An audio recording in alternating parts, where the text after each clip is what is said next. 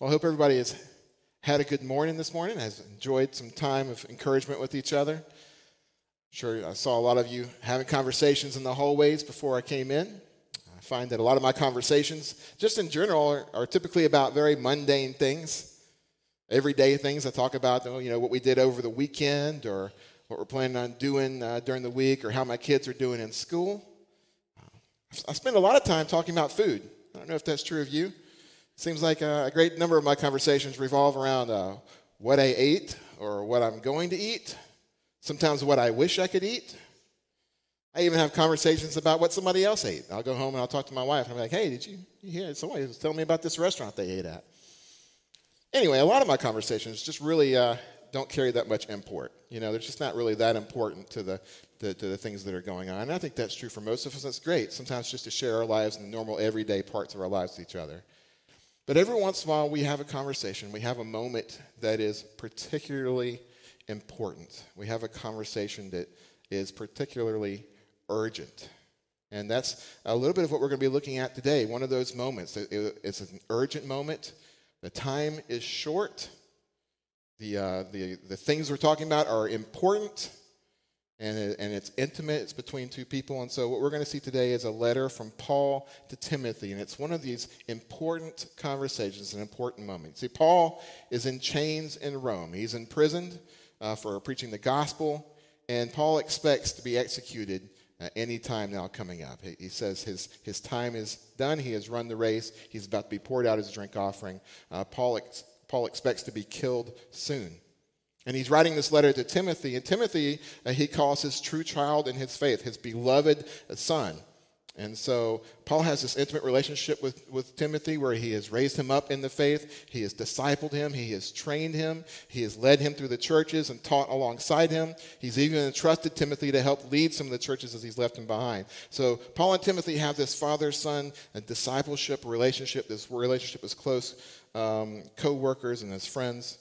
And so Paul is writing this letter, and he's not sure if these might be his last words to Timothy, the last thing he can communicate to Timothy in this letter. And so what you see here is an important moment between the discipler and the disciplee, the father, the son, the spiritual mentor, the teacher. And so what are the things that Paul is going to write? What vital message is he going to send to Timothy in this letter to help Timothy, encourage him in his ministry, and to help him to be able to carry on the work that Paul has left behind? In our passage today, this is a good window into the message of 2 Timothy. And in this letter, Paul tells Timothy four vitally important things. He tells him what he will need, tells Timothy the task he has to complete, tells Timothy the struggles he's going to face, and he tells Timothy the reason for it all. And so as we look at this passage, there is the structure we're going to see. And he starts off by telling Timothy what Timothy will need. So turn with me, 2 Timothy chapter 2, verse 1. Paul writes, "You then, my child, be strengthened by the grace that is in Christ Jesus." So very quickly and very obviously, what does Timothy need? He needs God's strength. See, Timothy is facing a scary situation. He's back here working in the church in Ephesus. He's always ministered alongside Paul. He's been left Paul, and he's ministered under the authority of Paul. And so he's here in the church, and now Paul is in Rome. Paul is in chains. Paul is a criminal, and Paul is about to be executed.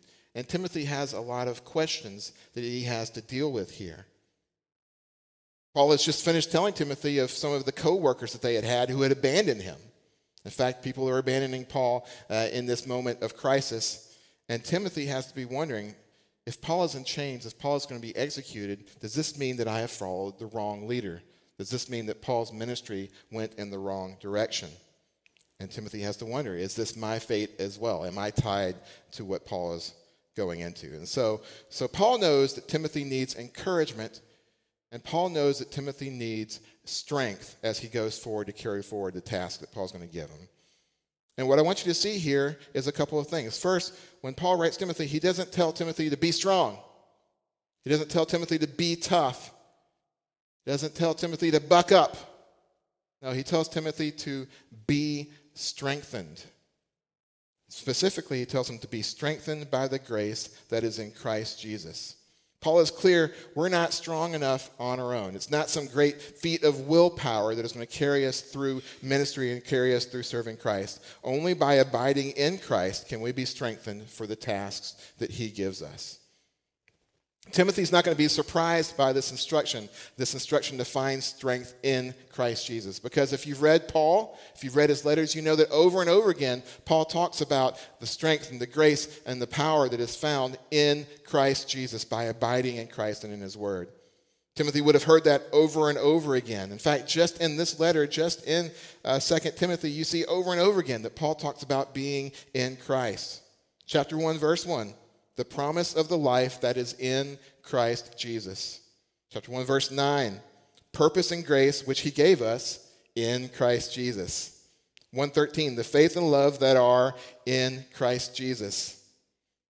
Right here in chapter 2, verse 1. The grace that is in Christ Jesus. 2:10. The salvation that is in Christ Jesus. 3:12. A godly life in Christ Jesus. 3:15. Faith in Christ Jesus. See, Paul teaches that everything the believer needs for life and godliness, everything the believer needs to live a life that honors Christ is found in Christ Jesus. Philippians 4:13, many of you know the verse well. It says, I can do all things through him who strengthens me. So the first thing Paul tells Timothy is that you need strength, and you need to be strengthened by the grace that is in Christ Jesus. And as we move forward through this text, as we move forward to see the task that Christ has for us, we know that our source of strength to accomplish this is not within ourselves, but it comes from Christ Jesus. And what is the task that Paul gives Timothy to complete? Let's look at verse 2. And what you have heard from me in the presence of many witnesses, entrust to faithful men who will be able to teach others also. So you see that Timothy's task is to faithfully teach sound doctrine to other men who will then be able to teach even more men. This sound doctrine is important. The things that Timothy is supposed to speak are the same things that he has heard Paul teaching as he has gone from church to church. It is from Scripture, it's from the words of Christ, it is from the doctrine that Paul is entrusted with, and that's the doctrine that Timothy is supposed to protect, he's supposed to safeguard, he's supposed to teach faithfully. He is supposed to teach the very same things that he has heard Paul teaching. We know that doctrine is always under attack. We see Paul always defending sound doctrine, defending his message. And we see it's going to continue to be so. You can look at 2 Timothy chapter 4, verses 3 through 4. Just later in this letter, Paul writes, For the time is coming when people will not endure sound teaching, but having itching ears, they will accumulate for themselves teachers to suit their own passions, and will turn away from listening to the truth and wander off into myths. So we've seen that happen over and over again in Paul's writings where he's countering false teaching, and he tells Timothy, you have to guard the sound doctrine. But Timothy's not just to guard it, he is supposed to entrust it to faithful men. That word entrust suggests that he is supposed to be careful with this sound doctrine. He does not just pass it out, but instead he's supposed to teach it in a way that protects it and make sure that the men he's giving it to are faithful, are going to protect it as well. The protection of sound doctrine, the teaching of sound doctrine is very important here. And we see that they're supposed to be faithful. The men he gives it to are supposed to be trustworthy, faithful to Christ, faithful to teach the word, and they're supposed to be able to teach others also. They are to be teachers, those who can continue to pass it on. Paul doesn't want this to end with Timothy. He doesn't even want it to end with those that Timothy teaches. But Paul says, for the growth of the church, for the progress of the Great Commission, you have to entrust a sound doctrine to faithful men who in turn can teach others just in the same way. We see 4 generations there. We see Paul to Timothy, Timothy to these faithful men, and these faithful men even to more faithful men who are faithfully handling this sound doctrine. It's the same task we follow here at the church. Just as Paul looks to build faithful in churches by producing faithful teachers who are able to reproduce themselves, we also are trying to do the same things. We are tasked with teaching sound doctrine. That's why when I come up here to bring a message, or when Pastor Jim comes up here to bring a message, he doesn't just read a verse or two and then give you his opinion on a great number of things. And I say that lightly, but there are a great number of teachers who do just that. They read a verse and then they talk about what they want to talk about. Our task is to bring to you God's word. We have been entrusted with that task. So we have to do the study.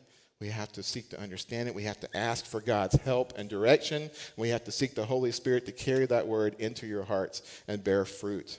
And so we must teach sound doctrine, staying faithful to the word, and challenging false teachings when they arise. We also are tasked with entrusting more teachers to expand our ability to make more disciples. It cannot end with us, but instead we're looking for those who can be trusted to handle God's word faithfully and can in turn teach others. And we must choose and train those teachers faithfully to be able to teach others. So as we look at even our life groups, they're here to make disciples and they're here to encourage each other around the word. We seek to choose leaders who will be faithful to God's word, who will be faithful to Christ, and who will regularly prepare and do a good job of handling God's word so that disciples can be faithfully made. And I want to encourage you and warn you today that you can go onto the internet, you can go on the media and find teachings from all across the world. And what you will find so often is that 2 Timothy 4:3-4 has come true. People have not endured sound teaching, but they have itching ears. They've accumulated for themselves teachers to suit their own passions. And they are turning away from listening to the truth and wandering off into myths. There are teachers out there who are not faithful, who are not teaching sound doctrine. And so I warn you as you go, there are some great teachers out there, but you have to be discerning. You need to compare their words to the word of God, not just what sounds right, not what just scratches the itch. But what God's word says, you need to compare, you need to ask God for discernment and for his Spirit to lead you. And you even need to ask other trusted teachers if the things that you're learning are true. And so let me warn you to pursue sound doctrine and faithful teachers. So that's the task that Paul gives Timothy, to entrust sound doctrine to faithful teachers who will then in turn be able to teach others. And that's the vital to the establishment of sound churches and to the growth of the church and the progress of the gospel. As Paul continues his vital advice to Timothy, he goes on to share about the struggles Timothy will face. And that's what we're going to see in verses 3-7. Share in suffering as a good soldier of Christ Jesus. No soldier gets entangled in civilian pursuits, since his aim is to please the one who enlisted him. An athlete is not crowned unless he competes according to the rules. It is the hard-working farmer who ought to have the first share of the crops. Think over what I say, for the Lord will give you understanding in everything. So Paul tells Timothy here that to serve Jesus, he's going to face struggles. In fact, he commands him to share in suffering as a good soldier in Christ Jesus. So suffering and struggles are not the exception to following Christ. They are actually the expectation of following Christ. It is the good soldier who suffers. It is the good soldier that struggles. It's not a possibility. It is a certainty. Paul goes on to paint three pictures here. He gives three pictures of what it means to struggle in following Jesus. The first one is this picture of a soldier. He commonly uses this image throughout the New Testament, this image of fighting, of spiritual warfare. And so as soon as we hear this mention of a soldier, we get this idea of a soldier standing against opposition, engaging in spiritual warfare, fighting for the gospel. The soldier who avoids struggle is not a good soldier. It is the soldier's job to embrace struggle, to oppose, to fight, to follow the mission. As followers of Christ, we've been called into a spiritual battle. Ephesians 6:12, you might know this verse, for we do not wrestle against flesh and blood, but against the rulers, against the authorities, against the cosmic powers over this present darkness, against the spiritual forces of evil in the heavenly places. As soldiers of Christ, we have been called to struggle. We have been called to a fight. But another aspect of the soldier's struggle, Paul goes on to give here in verse 4. He says, no soldier gets entangled in civilian pursuits, since his aim is to please the one who enlisted him. So even beyond the normal struggles that come with being a soldier, we see here that Paul is saying a soldier is disciplined. A soldier is focused. A soldier is not distracted by normal everyday affairs. All other pursuits and details are secondary. Nothing is as important as his mission and assignment. As a soldier of Christ, Timothy will have to sacrifice his own desires, some of his own comforts, his own plans, and instead he prioritizes the will and mission of Jesus Christ. And that is what we have been called to do. For us and for Timothy, serving Christ demands that we prioritize his mission over everything else. He is our Savior and Lord, and he gets priority over our desires, over our schedules, over our efforts, over our finances. He gets priority over everything. You see, suffering with Christ is not only about where he calls us to and what he calls us to do. Suffering with Christ is often about what he calls us to leave, what he calls us to give up. That might mean that we have to give up financially for his purposes what we were hoping to use for a newer car. It might mean that we give up sports or hobbies that keep us from serving him fully. It might mean we make sacrifices for our family. It's like things that our family wishes to do, we do not do, because instead we are called to serve Christ and he has called us to something different. It might mean that we don't pursue the life we thought we wanted, but because he calls us to something harder that honors him. Paul goes on to give the example of an athlete in verse 5. He says, an athlete is not crowned unless he competes according to the rules. What does he mean here? He means that a runner who is supposed to jump hurdles has to jump hurdles to win the race. A hurdler who doesn't hurdle doesn't win the race because the difficulty of jumping hurdles is the task at hand. The long-distance runner who skips half the run doesn't get to win the race because the difficulty of running the distance is the point. There's a Scottish marathon runner, even earlier this month in April, beginning of April, ran a 50-mile ultramarathon in Britain. Unfortunately, after the race, people noticed that her tracking showed that she ran one of her miles in 1 minute and 40 seconds. So it's a 50-mile ultramarathon. She got third place. She got the trophy. She wins. And then they look back at her records and they say, she ran this mile in 1 minute and 40 seconds. Now, I'm not a runner. I am quite certain I could not run a mile in 1 minute and 40 seconds. I couldn't run a mile in 7 minutes. I mean, I'm not a runner. But 1 minute and 40 seconds is not just a difficult task. 1 minute and 40 seconds is an impossible task. As they looked at it, they said, that cannot be right. And so even though she won third place, they went back and they asked her about it, and she admitted that she had hurt her leg partway into the race and had gotten into a car with a friend and driven to the next checkpoint. When she got to that checkpoint, she told them her leg was hurt, but they said, you should go ahead and finish the race. So she finished the race, and she ended up finishing in third place. And she took the trophy, she took the third place award, and she went home. And it wasn't until they went back and asked her that she admitted that that was a mistake and that she hadn't actually run the whole race. Is it unsympathetic to take the trophy away from her? Is it unsympathetic to give it to somebody else? No. It is the right thing to do because she didn't run the race. The trophy goes to those who run the race. The difficulty is the point of the race. The certainty of struggle is part of following Christ. To win the race, you have to run the whole race. 2 Timothy 3:12, Paul says, indeed, all who desire to live a godly life in Christ Jesus will be persecuted. Matthew 10:22, Jesus said, you will be hated by all for my name's sake, but the one who endures to the end will be saved. Matthew 16:24, then Jesus told his disciples, if anyone would come after me, let him deny himself and take up his cross and follow me. Struggle and suffering is part of the call of following Christ. Paul goes on in verse 6 to talk about the farmer. It is the hardworking farmer who ought to have the first share of the crops. Not only does following Christ require discipline, not only does following Christ lead to persecution and suffering, but following Christ demands hard work. In 1 Corinthians 15, Paul says, but by the grace of God I am what I am, and his grace toward me was not in vain. On the contrary, I worked harder than any of them, though it was not I, but the grace of God that is with me. The Bible tells us we cannot work for forgiveness. Grace is given to us. So there's no working for salvation. It is the gift of God. It is the gift through Jesus Christ who gave his life for us.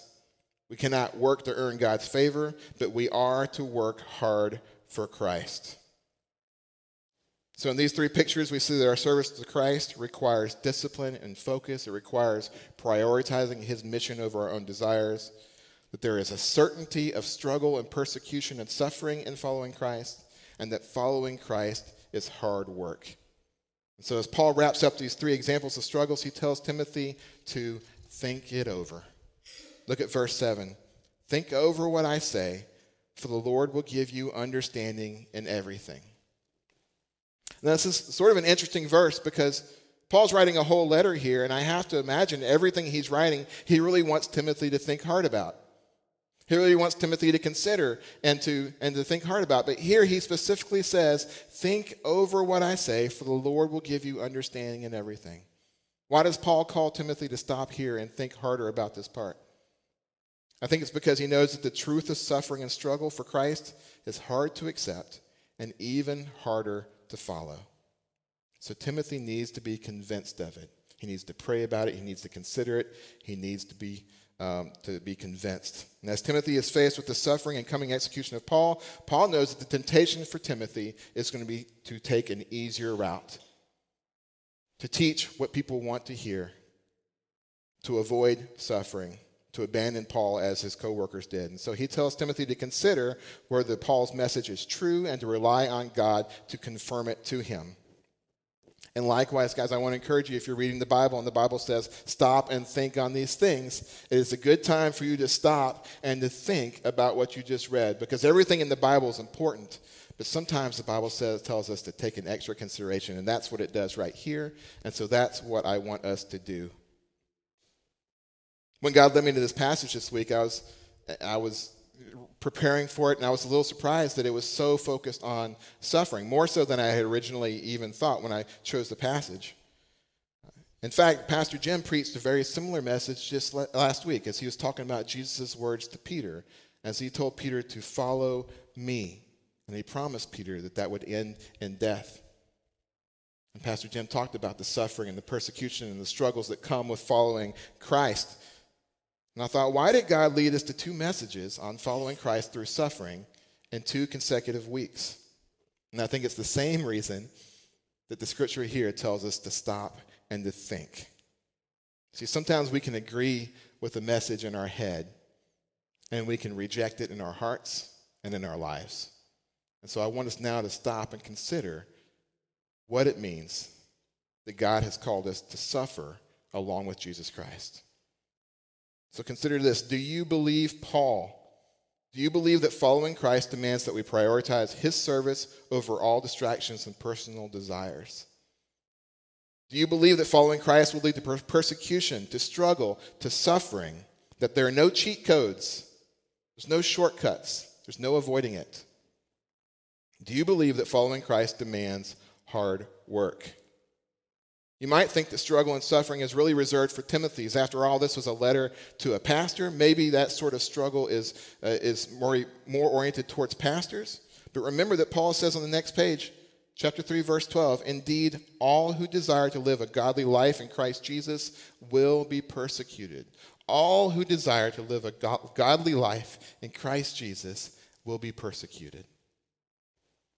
Maybe you think that part of following Christ wasn't really your focus when you gave your life to Christ. Often when we talk about following Christ, we talk about eternal life with him. We talk about forgiveness of sins. We talk about the peace and the joy that comes from knowing Christ. We talk about the restored relationship with God. Those are all wonderful things about coming to know Christ. But the same Jesus who said, whoever believes in me will not perish but have eternal life, also said, if anyone would come after me, let him deny himself and take up his cross and follow me. The same Jesus who said, I came that they may have life, may have it abundantly, is the same Jesus who said, you will be hated for my name's sake, but the one who endures to the end will be saved. To know Christ, to follow Christ, is to go through suffering and persecution. Maybe you think you can quietly avoid struggle, suffering, hate, and persecution by living for Christ without pushing any buttons, by keeping your head down and your mouth shut, as they say. But the teachings of Paul and Christ disagree. They say that to live for Christ will bring struggle, and they say to live for Christ means to share in his suffering. So to deny that suffering, to try to avoid that suffering, to try to sneak past it, is to deny what it is to live for Christ at all. It's a rejection of his lordship of your life. So I want you to consider it now. Are you ready to make ethical decisions at work that honor Christ, even if they cost you sales, they cost you a promotion, they cost you your job? Are you ready to sacrifice vacations or a bigger house or a newer car in order to give financially what he calls you to give, or to go where he calls you to go? Are you ready to not get invited to things that your friends are doing because your love for Christ puts a damper on their parties? Are you willing to be labeled a bigot for not backing down from God's word on topics like marriage or gender or the sanctity of human life? Are you willing to follow God wherever he leads you, even when it's far away, even when it's difficult, even when you have to leave loved ones and loved things behind? Are you willing to tell others the true gospel? The gospel that says that everybody has sinned and fallen short of the glory of God. The gospel that says that salvation only comes through Jesus Christ. Even when the people you tell it to find it offensive, or it makes them angry, or they scoff at it. Think over what Paul says here and pray about it. To follow Christ is to share in suffering and persecution and struggle, to choose him over our desires and comforts, to struggle against spiritual forces, to work hard, and to persevere through trials. Have you truly committed to follow Christ into suffering? Well, Paul has told Timothy about his need for God's strength. He's given Timothy the task that he is to complete. He has now told Timothy about the certainty of the struggles he's going to face. And he goes on to tell Timothy now the reason for it all. Look with me at verses 8 through 10. Remember Jesus Christ, risen from the dead, the offspring of David, as preached in my gospel, for which I am now suffering, bound with chains as a criminal. But the word of God is not bound. Therefore I endure everything for the sake of the elect, that they also may obtain the salvation that is in Christ Jesus with eternal glory. Why push forward? Why endure the struggle and the suffering? Paul says, remember Jesus Christ. Jesus Christ, your Lord and Savior, who paid the price for your sins and called you to himself. Remember him risen from the dead, who proved his power over sin and death. Remember him as the offspring of David, the fulfillment of prophecy, the awaited Jewish Messiah. Remember how I preached him in this gospel, the gospel that saved you and I and calls us to its service. And it's for that gospel that I am now suffering. It's for that gospel that I am now in chains. And I tell you, the word of God is not bound. Paul wants Timothy to understand that just because he is in chains does not mean that this was an unfortunate accident. This does not mean that he's not where he's supposed to be. It doesn't mean there was a failure. Paul says, I am in chains and bound for the sake of the gospel. I am in the center of God's will. This is what he has called me to do. I have fulfilled the task. I have run the race. This is where I am supposed to be. And so he wants Timothy to understand that the word of God is not bound. This is for the furtherance of the gospel. This is God's will at work. He says, therefore I endure everything. Why? For the sake of the elect, that they may also obtain the salvation that is in Christ Jesus with eternal glory. Paul endures it for Jesus Christ. He endures it for the gospel. He endures it for those who are still to hear that God has sent him out to speak to, and he endures it for the hope of eternal glory. Paul says that it is worth it for Christ, for his gospel, and for the hope of heaven. Look again at verse 10. Therefore I endure everything for the sake of the elect, that they may also obtain the salvation that is in Christ Jesus with eternal glory. So why do we push forward into suffering? Because it is worth it. It is worth it for Christ, our Savior. It is worth it for the gospel. It is worth it for the salvation of the lost. It is worth it for the hope of eternal glory with Christ in heaven. Paul concludes this passage with a popular saying from the early church, verses 11 through 13. The saying is trustworthy, for if we have died with him, we will also live with him. If we endure, we will also reign with him. If we deny him, he also will deny us. If we are faithless, he remains faithful, for he cannot deny himself.